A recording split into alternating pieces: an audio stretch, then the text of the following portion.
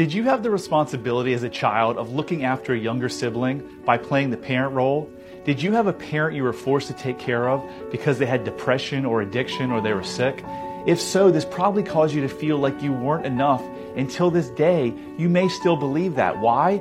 Because you were forced to play a role that you couldn't succeed at. How could you? You were a child. When you can't do something, what does your child brain tell you? Likely that you aren't good enough. You're a failure. This feeling of not being good enough destroys lives and relationships. The truth is you are good enough.